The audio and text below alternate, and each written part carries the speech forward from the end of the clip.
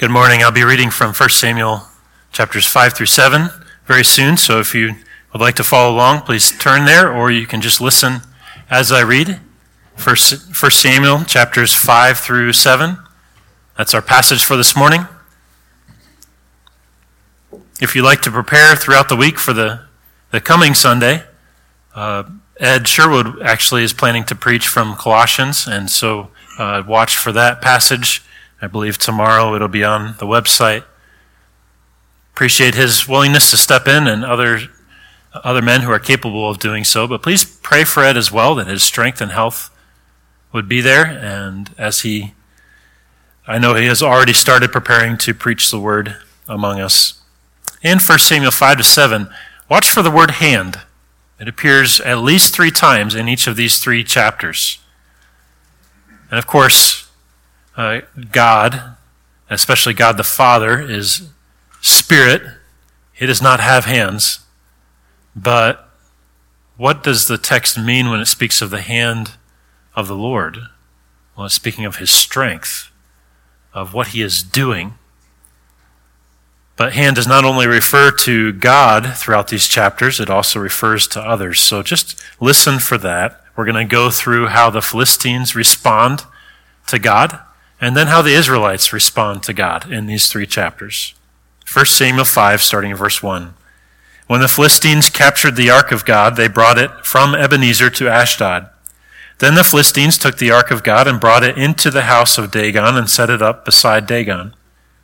And when the people of Ashdod rose early the next day, behold, Dagon had fallen face downward on the ground before the ark of the Lord. So they took Dagon and put him back in his place.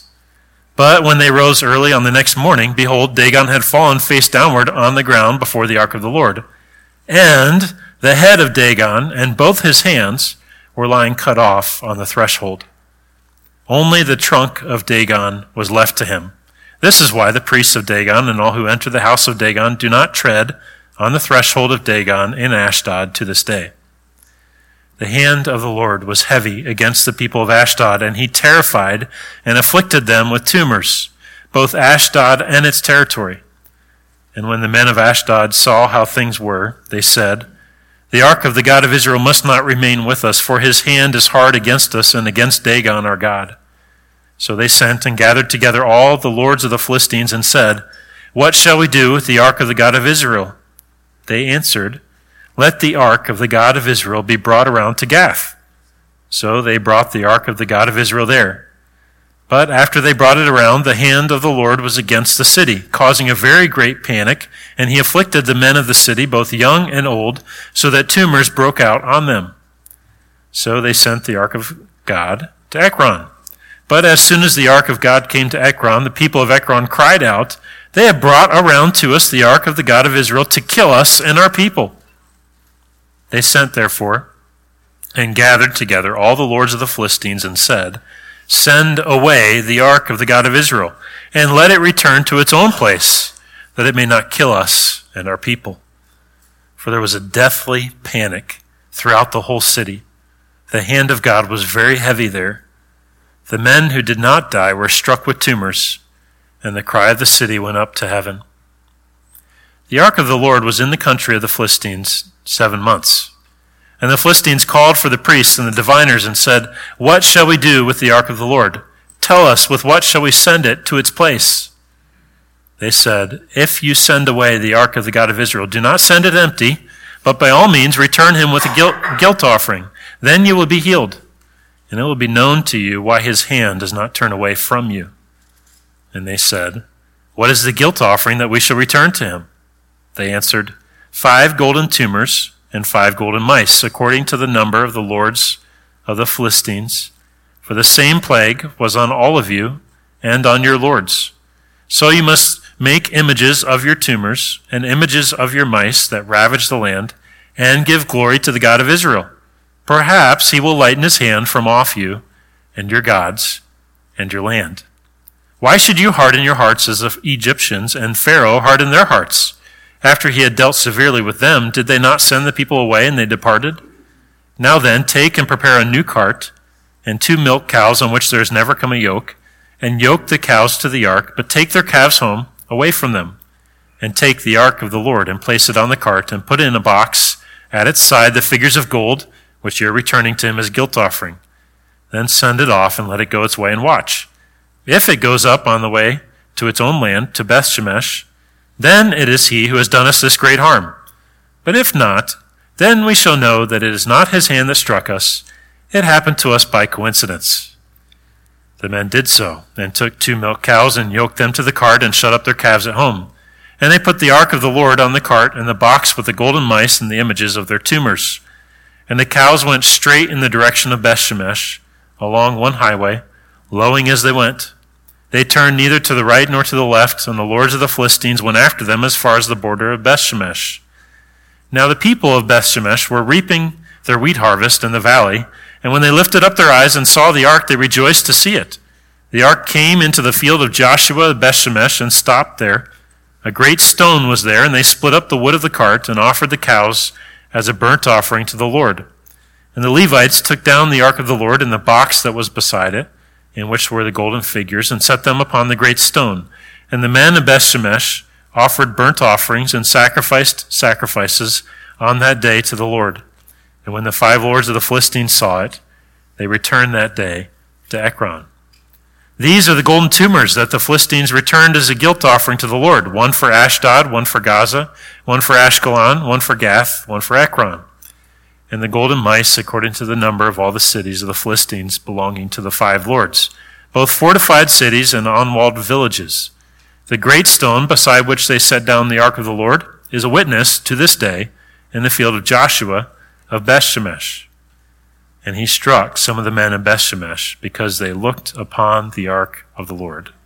He struck 70 men of them, and the people mourned because the Lord had struck the people with a great blow. Then the men of Beth-Shemesh said, "Who is able to stand before the Lord, this holy God? To whom shall we go up away from it?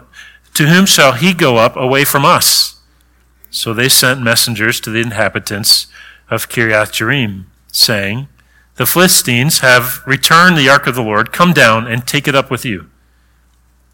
And the men of Kiriath-Jearim came and took up the ark of the Lord and brought it to the house of Abinadab on the hill, and they consecrated his son Eleazar to have charge of the ark of the Lord. From the day that the ark was lodged at Kiriath-Jearim, a long time passed, some 20 years, and all the house of Israel lamented after the Lord. And Samuel said to all the house of Israel, "If you are returning to the Lord with all your heart, then put away the foreign gods and the Ashtaroth from among you, and direct your heart to the Lord and serve him only, and he will deliver you out of the hand of the Philistines." So the people of Israel put away the Baals and the Ashtaroth, and they served the Lord only. Then Samuel said, "Gather all Israel at Mizpah, and I will pray to the Lord for you." So they gathered at Mizpah and drew water and poured it out before the Lord and fasted on that day and said there, "We have sinned against the Lord." And Samuel judged the people of Israel at Mizpah. Now the Philistines heard that the people of Israel had gathered at Mizpah. The lords of the Philistines went up against Israel. And when the people of Israel heard it, they were afraid of the Philistines. And the people of Israel said to Samuel, "Do not cease to cry out to the Lord our God for us, that he may save us from the hand of the Philistines." So Samuel took a nursing lamb and offered it as a whole burnt offering to the Lord. And Samuel cried out to the Lord for Israel, and the Lord answered him. As Samuel was offering up the burnt offering, the Philistines drew near to attack Israel, but the Lord thundered with a mighty sound that day against the Philistines and threw them into confusion, and they were defeated before Israel. And the men of Israel went out from Mizpah and pursued the Philistines and struck them as far as below Beth-kar. Then Samuel took a stone and set it up between Mizpah and Shen and called its name Ebenezer, for he said, "Till now the Lord has helped us." So the Philistines were subdued and did not again enter the territory of Israel. And the hand of the Lord was against the Philistines all the days of Samuel. The cities that the Philistines had taken from Israel were restored to Israel, from Ekron to Gath, and Israel delivered their territory from the hand of the Philistines. There was peace also between Israel and the Amorites. Samuel judged Israel all the days of his life, and he went on a circuit year by year to Bethel, Gilgal, and Mizpah. And he judged Israel in all these places. Then he would return to Ramah, for his home was there, and there also he judged Israel. and he built there an altar to the Lord.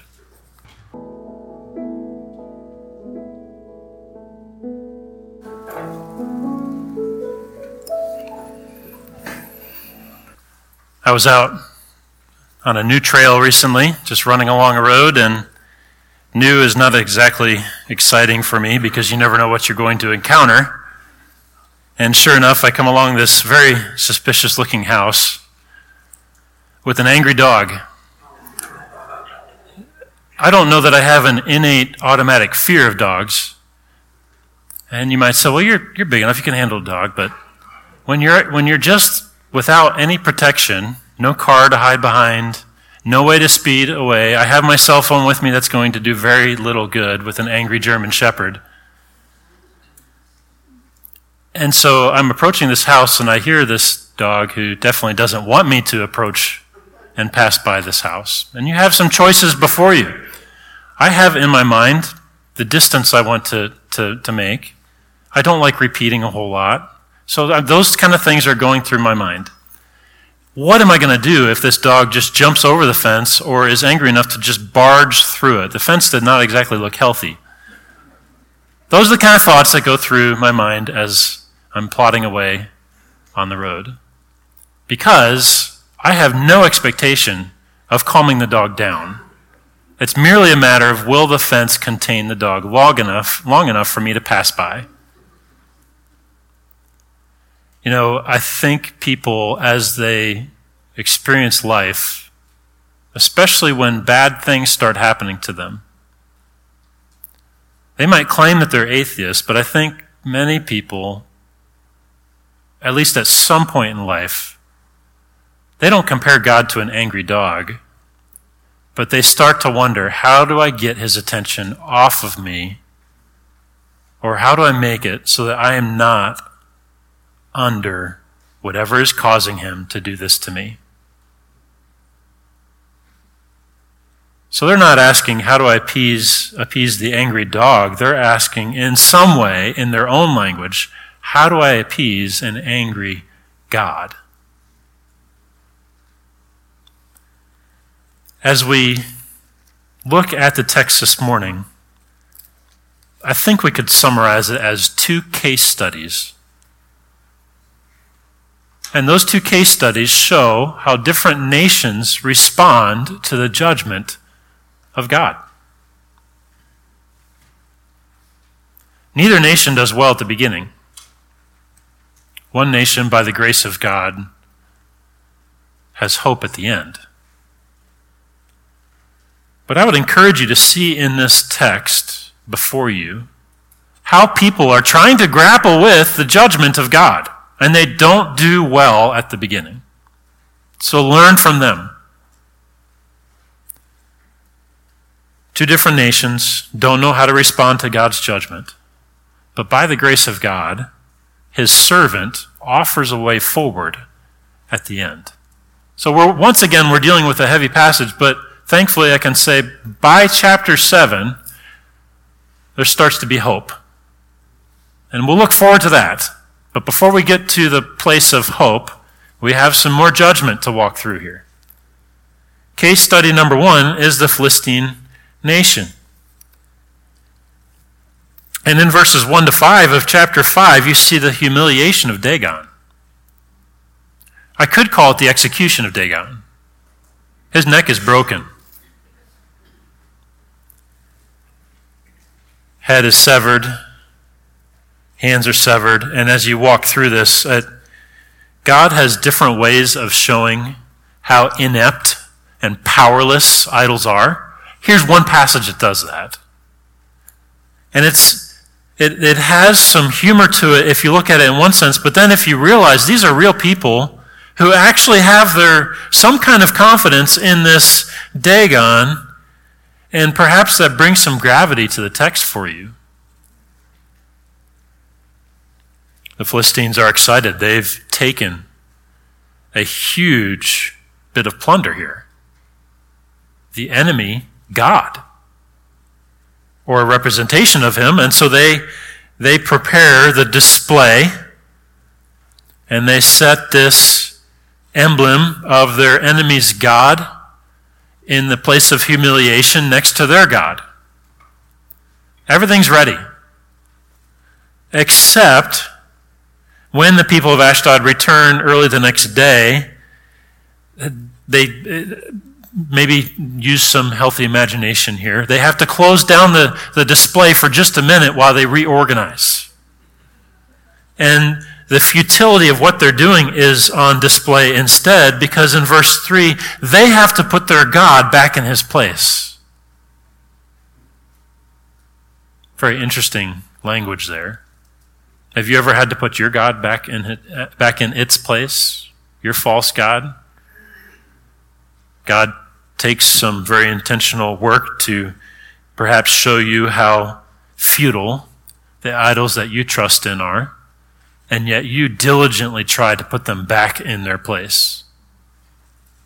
They need your help, of course, because they are powerless. So they put them back. They're not learning their lesson here. As we see later in chapter 6, perhaps it's just coincidence. But yet this passage goes on. And so now you have then afterwards, after they've done this, the next morning, Dagon is back in the prostrate position in front of the ark, and things are worse now. I would draw your attention back to the end of chapter 4, by the way. This isn't the first being, can I say, that has a broken neck. Eli broke his neck. There's more of God's sovereignty and providence to work through there. But now Dagon has a broken neck. Things are bad. And so you have this verse 5 of, this is why the priests of Dagon and all who enter don't tread on the threshold. Your lesson is not learned. Just coming away from this with more superstition is not going to help you. But that's where the people of Philistia are. The hand of the Lord is heavy against the people of the city where the ark is. God is terrifying the people. He's afflicting them with tumors, and things grow worse and worse. And so we start to see the judgment of God more fully against these people. It's not just that their idol is humiliated, it's the people are being afflicted physically. People are dying, and as the ark is passed from one city to the next, more people die, more people get sick. The hand of God is mentioned multiple times. It gets so bad that when it gets to Ekron, when the ark arrives at Ekron, the people are crying out. They've already heard the word. They have brought around to us the ark of the God of Israel to kill us and our people. This isn't a victory lap. They're not rejoicing. This is terror. And they don't know what to do. Send it away. Return it to its place. There's deathly panic that is happening. The hand of God is very heavy. And when the judgment of God falls, and the people do not have faith, this is what it looks like. There's hopelessness. There's terror. And there's a desire not to go towards the true God, but what? To push that God away. But there are some, and we get to chapter 6 here, there are some who try to appease God. There's this call in verse 2 for the priests and the diviners. What shall we do with the ark of the Lord? Tell us, with what shall we send it to its place? Well, if you send away the ark of the God of Israel, do not send it empty, but by all means return him with a guilt offering. Then you will be healed, and it will be known to you why his hand does not turn away from you. What's the goal? The goal is not worship for them. The goal is appeasement. Do what you can to stop this madness. And again, there's sadness as we follow what they do. Verse 5, so you must make images of your tumors and images of your mice that ravage the land and give glory to the God of Israel. Maybe you're like, well, okay, at least they want glory to God. But notice the next word. Perhaps he will lighten his hand from off of you and your gods and your land. This is the best that man-made religion can do. Do this and this and this, and perhaps, maybe. That's the best that man-made religion can ever offer. There are no promises that actually come true from the true God through man-made religion.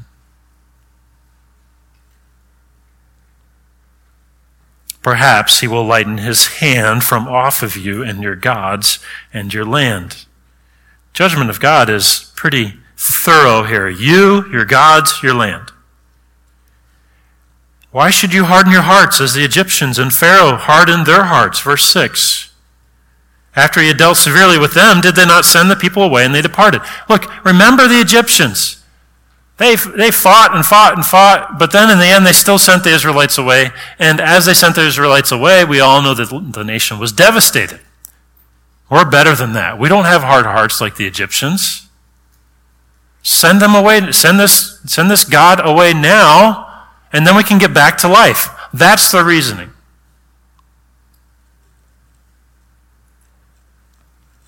And to do this, just to make sure, they set up a test.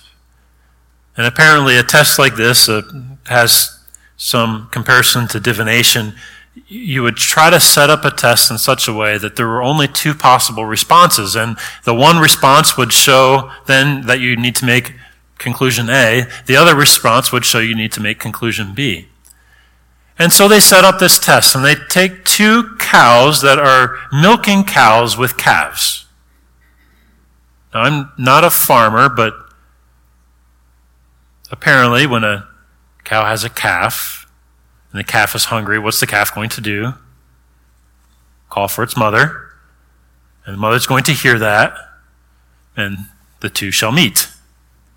So they take these two milking cows that have never been trained to pull a cart, and they set it up so that if these cows go away from their calves, pulling this cart with the ark on it, towards the right place, Beth Shemesh, basically against their natural instinct. If they do all of that, okay, then we know that it's God who has been bringing this judgment. But if they act like we know they should act, then we know that what we've been experiencing is just coincidence and we don't need to take it seriously. In other words, they stacked the deck. And not towards Israel, not towards the one true God. They set up their test. And the test, of course, does not go as they would like it to go. The men did so, verse 10, and took 2 milk cows and yoked them to the cart, shut up their calves at home. Calves can be very loud still. Their bleating could carry through the air. The cows would be experiencing great discomfort over time. They'd want to go back. But the cows, verse 12, went straight in the direction of Beth Shemesh, away from natural instinct, along the highway, lowing as they went. If you ask me later, why does it say they were lowing? I don't know. That's a detail there. You can think about that. The bigger point is that this is going as God plans. He is showing that he's in control. And so the cart gets to Beth Shemesh. I would just direct your eyes first down to verse 16. What's the response from the Philistines? When the 5 lords of the Philistines saw it, they returned that day to Ekron. Do you see faith? Now that their divination tests, at least according to their standards, proved conclusively that the God of Israel has brought this judgment against them. Now that the facts show the one true God is doing this, do you see faith in the part of the Philistines? No. What do you see? Relief. We can go back to our place. The ark is gone. See, the Philistines did what they needed to return to life as normal. That's what they did. they wanted to return to life without this God. They wanted to return to life with their own idols. They just wanted to get back to normal life. Their goal was not the glory of God. They were not ready to submit to this powerful God whose hand had been heavy upon them. They just wanted out.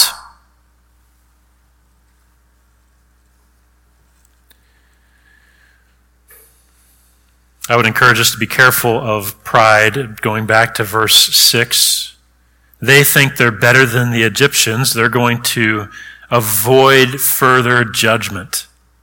But when you do that, as I've heard it said, cruise control type of comparison, and just look at what other people are doing, this is not what they need in order to be right with God. This is not what they need to be out of God's judgment and having learned their lesson. They just want relief. Maybe that's you this morning. You just want to feel better. You don't want to have to think about the possibility that God might be angry with you. You just want to be able to breathe. And if you're trying to look for facts around you to give evidence and conclusively prove which way you should take, you're looking in the wrong direction. If you want to compare yourself to others and say, well, at least I'm doing better than they are, that's not going to make you right with God. That's not going to solve your most pressing and important problem.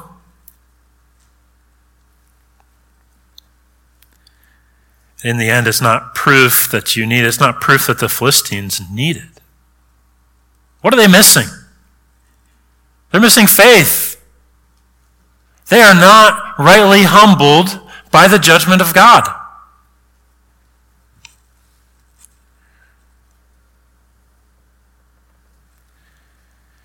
I'd also encourage us to see in chapter 6, they do their best to appease God, but again, they look horizontally to find the answer. Who around us can tell us how to get right with God? And if you keep your gaze horizontal and just look to man for the answer and how to appease God, you will never find the right answer. Ultimately, that answer must come from the God whom you have offended. So, yes, the Philistines are out of this particular judgment of God, but have they learned their lesson rightly? No. The worst thing, in some ways, that could happen to you is to experience the consequences of your choices, to see how bad life can get, to gain relief, and never deal with your relationship with God. Maybe you get a few more days on this earth to do as you please. Maybe you get a little bit more time and a little bit of opportunity to breathe. But you don't solve the eternal problem of your broken relationship with God. So by the middle end of chapter 6, we're getting to the Israelites, and we're getting to our second case study. The ark comes to Beth Shemesh, and the people are rejoicing to receive it. This is a meaningful thing for them. It comes along during wheat harvest. They lift up their eyes. They see the ark, verse 13 of chapter 6. It comes to the field of Joshua. A stone's there. They split up the wood of the cart and offer the cows for a burnt offering.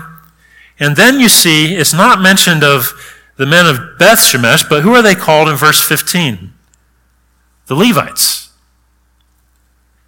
This was a Levite town.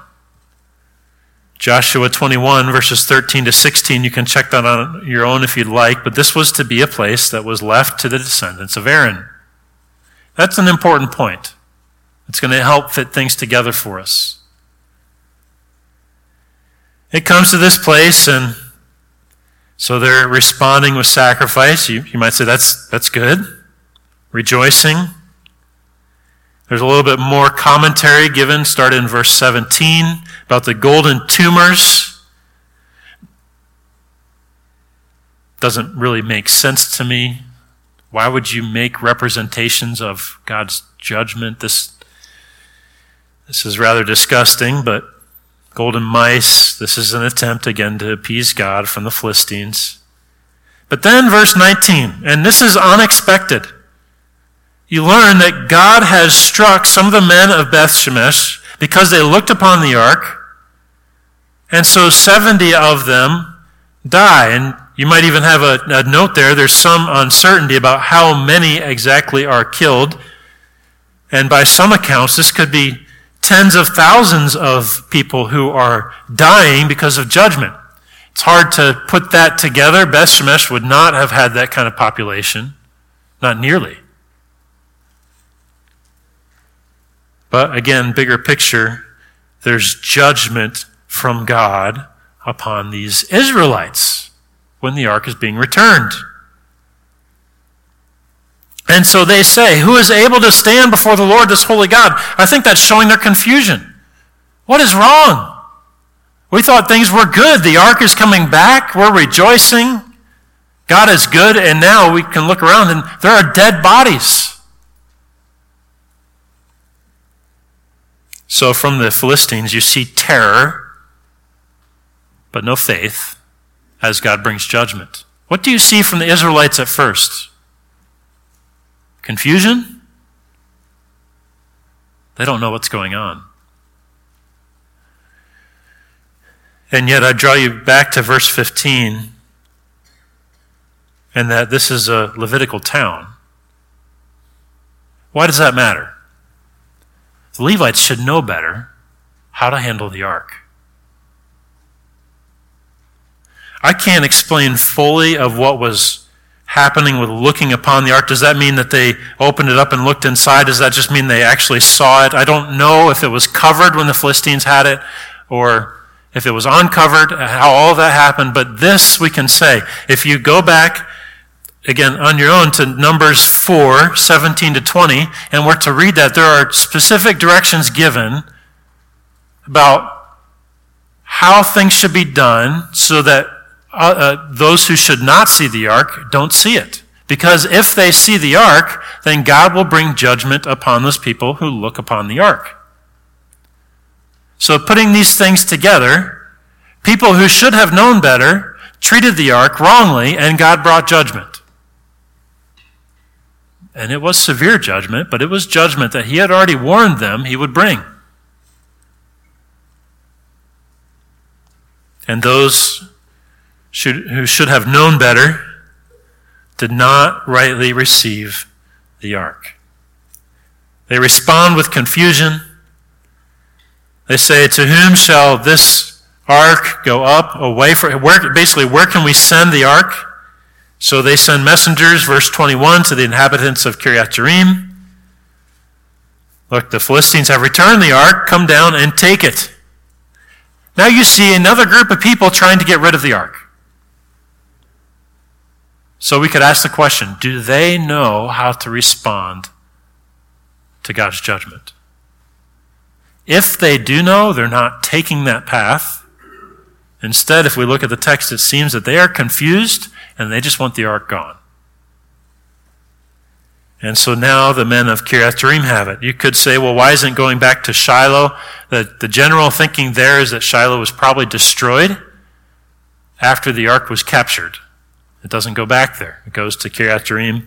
And if you put together different things, it ends up staying there about 100 years. Who is it that actually brings the ark out of Kiryat Jearim to Jerusalem? It's David. So it's there for a while. But this is not a time of rejoicing. As we get to chapter 7, from the day that the ark was lodged at Kiryat Jearim, a long time passed, some 20 years, and all the house of Israel lamented after the Lord.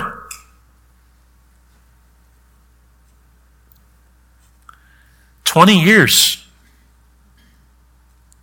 of lament."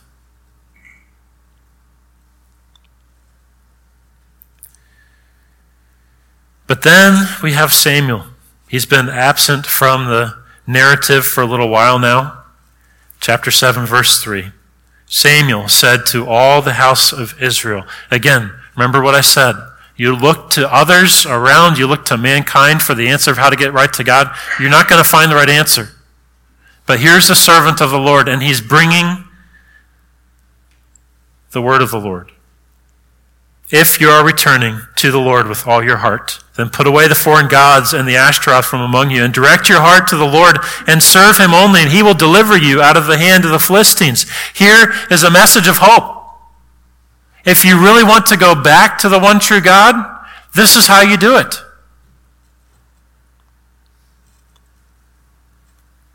So you have tragedy and inaction at the end of chapter 6 into chapter 7. It is terrible, but now we see that repentance is possible. This call for returning to the Lord with all of their heart. Also a call for monotheism. Put away the gods that are among you, which on the one hand is just baffling, right? Why would they still have other gods among them? Their God has just handily defeated Dagon. I don't know if word is passed along. That kind of thing has a tendency to spread. Did you hear what happened to Dagon? Maybe the priests tried to put the kibosh on that, but I doubt that they were successful. And so you have this call, return to the Lord. Put away the foreign gods that are among you. May your heart be devoted exclusively to the God of Israel.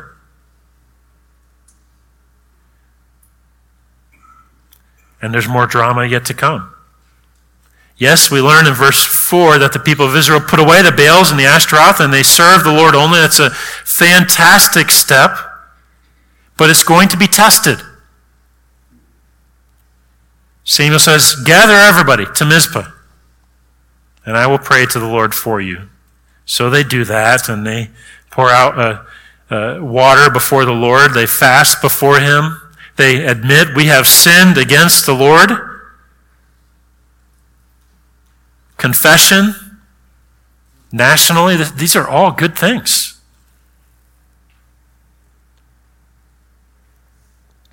But the Philistines still have their spies out. Verse 7, when the Philistines heard that the people of Israel had gathered at Mizpah, they see an opportunity. Great, all the people are there. It's time to strike. The lords of the Philistines went up against Israel. Again, some time has passed. You might very well have transition of leadership on both sides. Samuel is newly to his office. And when the people hear that the Philistines are coming, they're afraid. But look at what they do with their fear this time. The people of Israel said to Samuel, verse 8, do not cease to cry out to the Lord our God for us, that he may save us from the hand of the Philistines. So Samuel offers a sacrifice. He cries out to the Lord for Israel, and the Lord answers. And even as Samuel is sacrificing, the Philistines come to attack.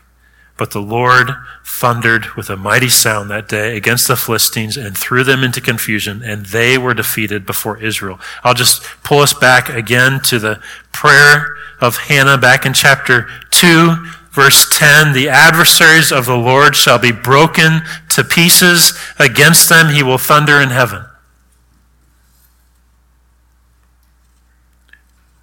Dagon, you were broken to pieces. Philistia, God is thundering against you from heaven. God has brought his judgment. And the men of Israel went out from Mizpah and pursued the Philistines and struck them as far as below Beth-kar. It's a victory. And Samuel sets up a stone to rejoice in this. If you've wondered why we sing sometimes with the word Ebenezer, it's traced back to 1 Samuel 7, stone of help, a stone of remembrance as well, that God has helped us. And the Philistines are subdued. Israel did what was needed to return to God, but before they returned to God, What did they have to experience? What did they have to go through before they actually responded rightly to God's servant? It took loss. It took time. They had to be humbled, but they did eventually return to God. They did what was needed to return, but they kind of had to learn their lesson along the way in order to come to the point of repentance, of believing in God. I'd like to do some comparison for you. So if you have your text in front of you, back in chapter 4, verse 2, this is before Israel lost the ark. The Philistines drew up in a line against Israel, chapter 4, verse 2. And when the battle spread, Israel was defeated. Verse 3, why has the Lord defeated us? And then in the next battle, down in verse 10, the Philistines fought and Israel was defeated. Okay, now back in chapter 7. I'm not big on the, having to make people turn pages, but this isn't too bad. You're just doing a page or two. So back in chapter 7, verse 10, Samuel was offering up the burnt offering. The Philistines drew near to attack Israel, but the Lord thundered with a mighty sound that day against the Philistines and threw them into confusion, and they were defeated before Israel. So chapter 4, Israel's defeated twice. Chapter 7, the Philistines are defeated. Okay, there's one comparison. Back in chapter 4, verse 3, how does Israel respond to that first defeat? Manipulation. Or you could say rabbit foot theology, good luck charm, whatever you want to say. They're trying to bring their God in a box along with them so they can win. Why has the Lord defeated us today before the Philistines? Let us bring the ark of the covenant of the Lord, that it may come among us and save us. Okay, that's chapter 4, verse 3. But now, chapter 7, verse 3, Samuel says, if you're returning, put away the foreign gods. Direct your heart to the Lord and serve him only. Down in verse 8, the people of Israel said to Samuel, do not cease to cry out to the Lord our God for us, that he may save us from the hand of the Philistines. This is not rabbit foot theology any longer. This is going to the one true God and trusting in him. Okay, back in chapter 4, another comparison. Chapter 4, verse 6. When the Philistines heard the noise of the shouting, they said, what does this great shouting in the camp of the Hebrews mean? They hear of the shouting. And then that's when they have their big, let's be men and fight, group chant, and then they go out and win. Back in chapter 7, verse 7. Now when the Philistines heard that the people of Israel had gathered at Mizpah, okay, they once again, they're hearing something and then they're acting. Only this time they go to their defeat. And then to me, the clincher of comparisons, chapter 4, verse 21. There's a naming. Ichabod. The child is named Ichabod, no glory. The glory has departed from Israel. And in chapter 7, verse 12, there's another naming. Ebenezer, stone of help. Why all the comparison? Isn't it a wonderful thing that God gave Israel another opportunity? Isn't God merciful and patient with his people? They totally blundered through chapter 4. It was terrible. God's glory does not depend on that, though. He can handle himself, and he does. He takes care of the ark. His people have some hard lessons to learn. But by the grace of God, we see them actually learning them. 1 Samuel 7 is a wonderful chapter because the Israelites actually respond to God the right way. They don't do that very often, so take note when they do. So there's a message, I believe, for you this morning, even in that comparison. Have you been fighting against the work of God in your life? Maybe you would be very quick to stand up and say, God has not been fair to me continually. I've been under trouble from God. You say there's a God, well, this is what he's done to me. Yes, there are times when God brings us to experience the consequences of our own choices. There are times when God brings just a touch of the fuller judgment, perhaps, that is coming to us all. Yes, God providentially works all things. But if you're just responding in anger or being terrified by that, constantly trying to run from it and be out from under the hand of God and doing anything you can to push God away from you and to get his gaze away from you, you can keep looking to yourself for the answer. You can look to others for the answer, but you will never find the answer that brings true, lasting peace with the one true God, just on your own. You will never be successful in pushing off from yourself the hand of God. His condemnation will remain on you, and his judgment will be coming. And yet we see the Israelites here face terrible judgment from God. But then they hear one day Samuel, this young man who's been showing so much promise. Then one day they hear from Samuel, the servant of the Lord, and they hear a message of hope. If you are returning to the Lord with all of your heart.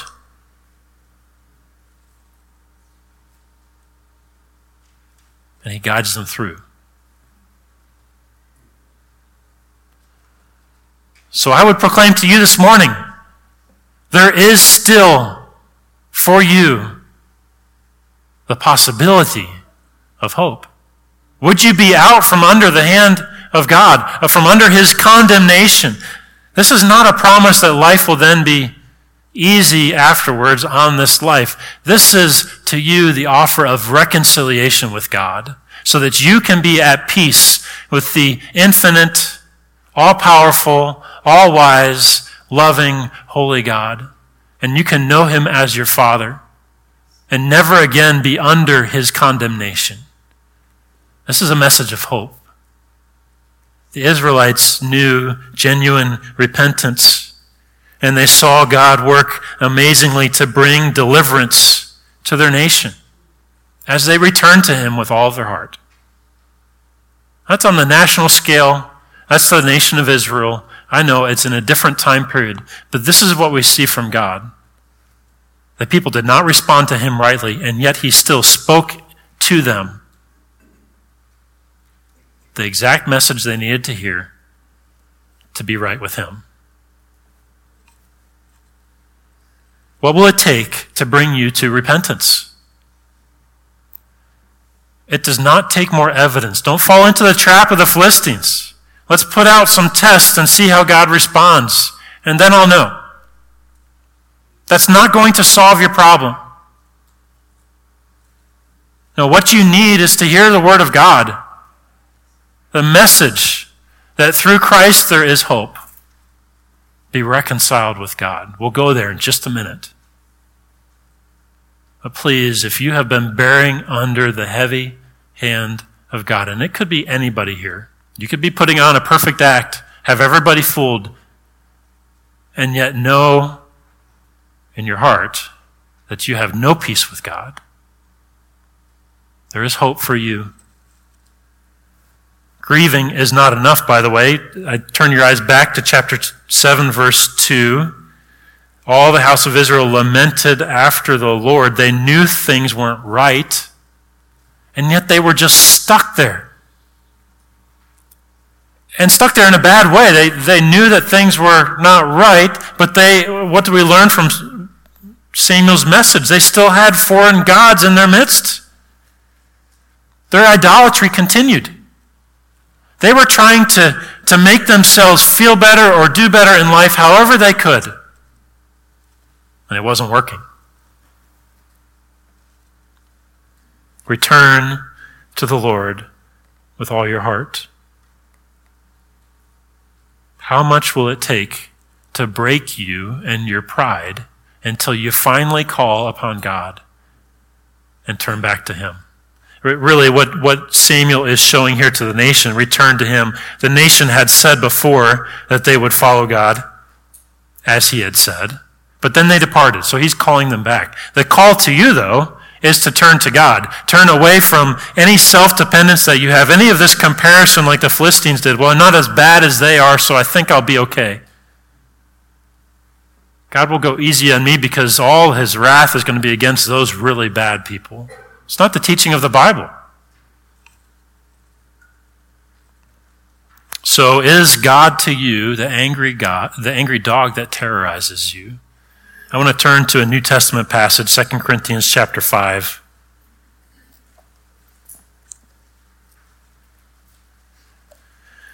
In 2 Corinthians 5, Paul says in verse 12,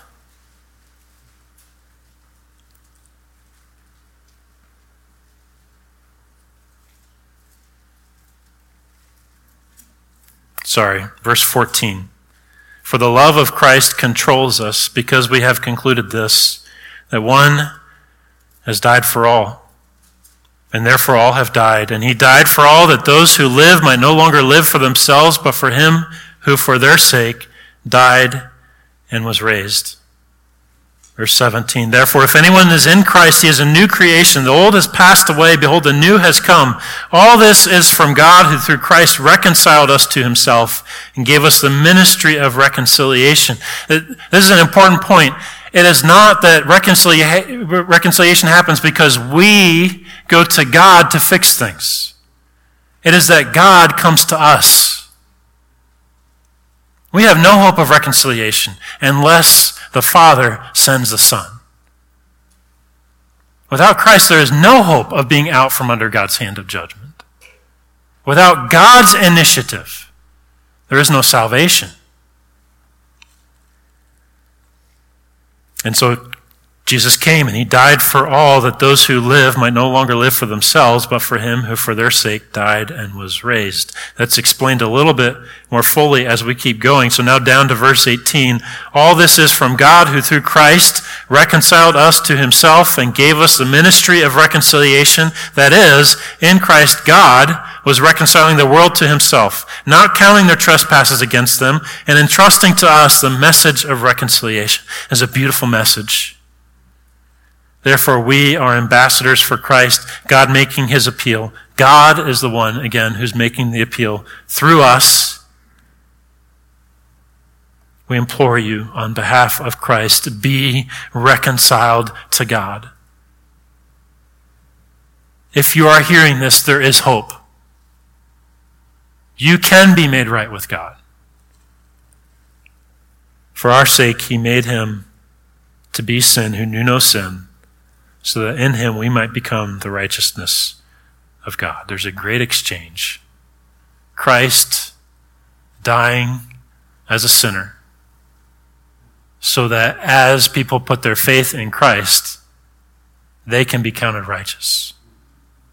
Great exchange. There is only one way that you can be made right with God. There's only one way to reconciliation with God.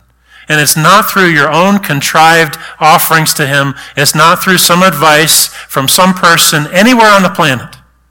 It's only from God through Christ. Jesus dying as a sinner so that those who trust in him, those who turn to him, those who believe in him are counted by God as righteous, are made right with God, are reconciled with God, and have peace. That's the only way. How did we get here? From 1 Samuel. Well, God, through his servant, brought his nation to himself. And now we see in 2 Corinthians 5, God, through his Son, brings his people to himself. And he gives them peace. Are you experiencing the heavy hand of God, there is hope for you, but it is only through Christ. There's one final part of this, though. I'm not preaching 2 Corinthians now, but if you just go a little bit further to chapter 7, there's direction about godly grief. This is not just a message for those who have never turned to Christ. I believe it's also a message for those who have started to turn towards other things. In 2 Corinthians 7:10, that starts to describe two types of grief, godly grief and worldly grief. And really my point there is that, believer, we must keep this truth before us. Because it's very possible as we start to love sin more and more and gather those idols to us to try to make ourselves feel better, it's very possible that we too start to be confused by the consequences we then face, the heaviness of sin, how our relationship with God is hindered. We too need this truth, that God is the reconciling God.